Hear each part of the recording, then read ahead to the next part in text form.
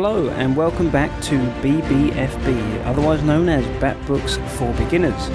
My name is Nick and today I'm looking at the story Batman v Penguin Affair. This was covered in Batman number 448, Detective Comics number 615 and Batman number 449.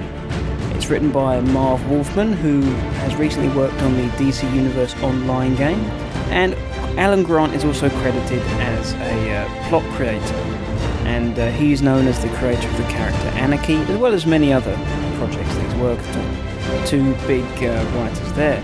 The art's provided by someone called Jim Aparo, who has worked on many books that we've reviewed on BBFB, a legendary artist, and the story came out in June 1990.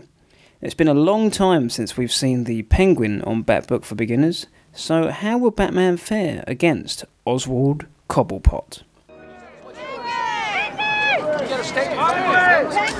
So, Mr. Penguin! A penguin is a bird that cannot fly. I am a man. I have a name. Oswald Cobblepot. A strangely deformed man is walking up the route to Gotham when some thugs decide to beat him up due to his physical appearance. The Penguin arrives and helps the poor man, and we learn that his name is Harold. The Penguin explains how he adores chess to Harold, and how the Batman and Penguin have been playing a long battle of chess together for years. Penguin starts to feel a connection with Harold due to them both being rather ugly and outcasts of society, and we slowly learn that Harold is brilliant with machines and inventing. Harold designs a machine to control birds. With it, the Penguin turns off alarms, robs banks, and does all sorts of dastardly things. Penguin kidnaps an actress off of a TV show that he admires. The birds attack Batman and they follow him back to the Batcave. Bruce manages to stop the swarm via a sound wave that destroys them. The Penguin arranges an auction for the technology that Harold has designed, with all the evildoers of the world attending. Batman tracks one of these criminals and arrives at the auction in disguise.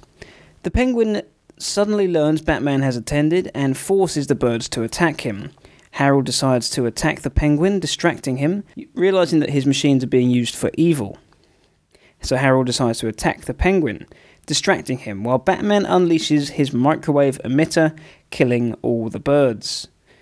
Upon apprehending the Penguin, we learn that Harold ran away soon after, and the kidnapped actress, who's now been saved, suggests that they leave Harold alone. I don't think you can hit the broadside of a barn, let alone the broadside of this bird. You're blind as a bat, sightless and helpless.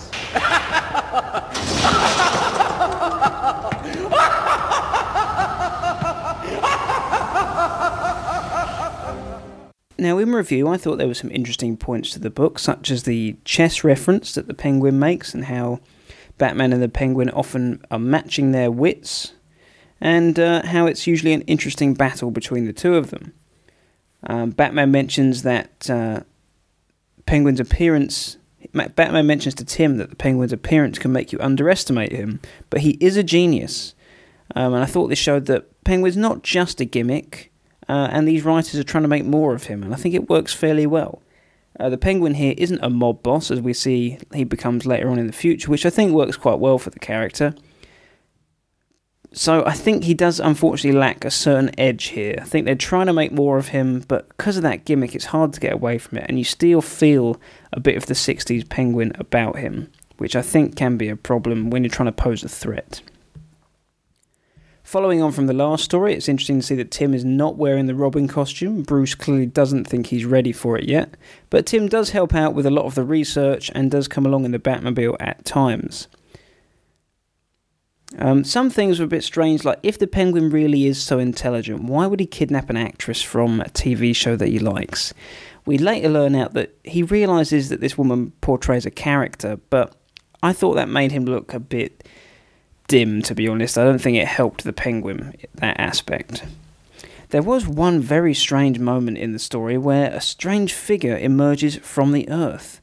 There was very little explanation as to what was going on. I have no idea what it was about. And maybe it's something to do with the later story, I don't know, but it did not fit in this story. There's a lot of death in this book that's not really shown but implied. You really see that these ruthless birds, they force a plane to crash at one point, which must have killed hundreds of people. And Penguin did kill a lot of people with this machine, but that's not really spent much. They don't spend much time dealing with that.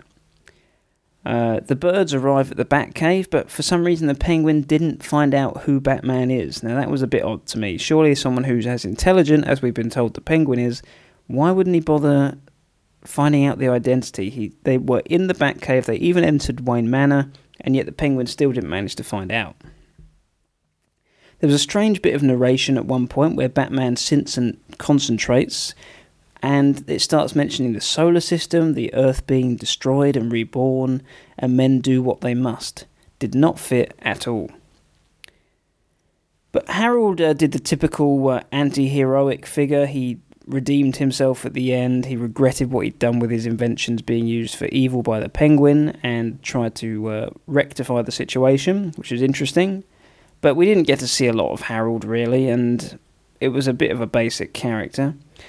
So I thought this book had a good start. It lost it a bit in the middle, and just about managed to get back on form for the end. So all in all, I would give it 3 out of 5 Batarangs. You and your trained exploding shark. Oh, crack! How should I know they'd have a can of shock-repellent bat spray handy? Why, you sniveling sardine! Are you pompous, puffed-up penguin? Next time, I'll be looking at a book called Rite of Passage, which collects Detective Comics 618 up to 621.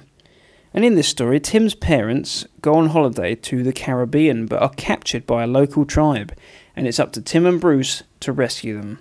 Find out if they do next time on BBFB. I've been Nick, and I'll now send you back to Dustin and the guys. See ya.